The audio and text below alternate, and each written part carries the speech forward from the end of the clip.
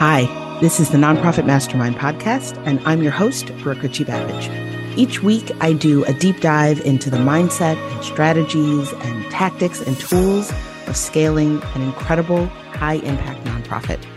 I'm so glad you're here.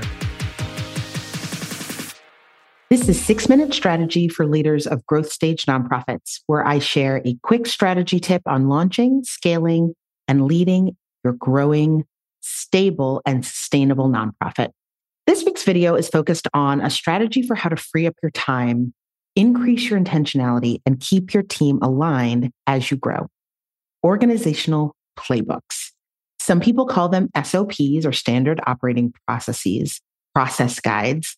I like playbook because it implies that they are team-oriented and responsive. This can also feel more accessible than SOP.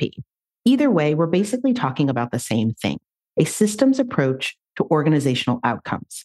Now, as you increase your intentionality, documenting what works in a way that allows you to use that information as you grow to keep everyone on the same page and to reduce friction becomes really, really important. One thing I'll acknowledge is that this whole topic of creating systems can often feel cumbersome. Deconstructing and reverse engineering is often the opposite of what we want to spend our days doing or feel that we have time to do. You may think your staff is too small, or your organization is too young, or you're all just too busy.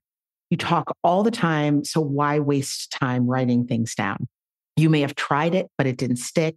You may feel like you've wasted your time writing things out, trying things like Asana and ClickUp and Monday, but no one ever uses these plans or these processes that you've put time and effort into creating. You may be wary of doing this because your processes still feel super organic and shifting. My advice about all of this is like sharpening your axe. You don't want to depend on people's idiosyncrasies about how their role should be carried out as you bring on new people, as you flesh out your team, and as you have to onboard and train people. You want to take back your time.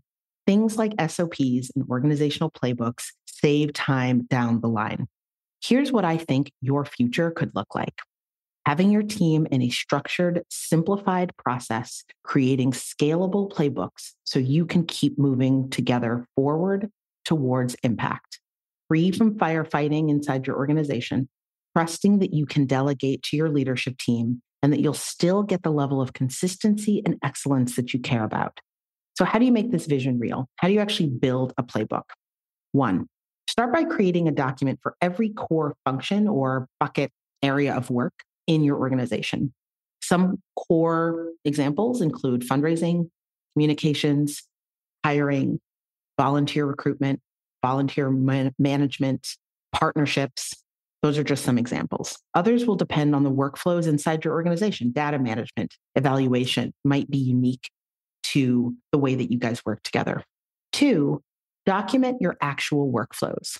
Just ask people to make a list of what they do, to monitor, to create, write down the things that you do. If you were to hire someone and then go on vacation, what are the conversation topics you'd want to cover with that person? This is what you can ask your staff person. Don't just hire someone to create an SOP for your folks. Your organizational playbooks have to reflect how you and your team actually do the work. 3rd, keep it nimble. As soon as you do anything that will be done repeatedly, as you grow, UID processes that will continue to happen over and over. Write those down. And as things change, update that process so that it actually reflects how people are working in a systemized and standardized way. 4th, ingrain your playbooks into your culture. Make walking through your playbooks part of onboarding every new staff person. Have updating the playbooks be part of the person whose workflow it is, part of their role. Host things like ops days. When I was running my organization, my director of operations loved these. They were once a quarter. We spent 2 hours just on ops. That including everyone reviewing and updating our playbook, our shared playbook, understanding what other people were doing with their time and where our systems were bumping up against one another. When she first recommended the idea, everybody sort of rolled their eyes, and it actually became one of the best team and culture sort of sustaining and organizational stability ways that we spent our time. 5th, structure. Procedures, references, and templates. Those are the three things you want in your playbook. Procedures are things like checklists and processes. What steps do people take to carry out their work?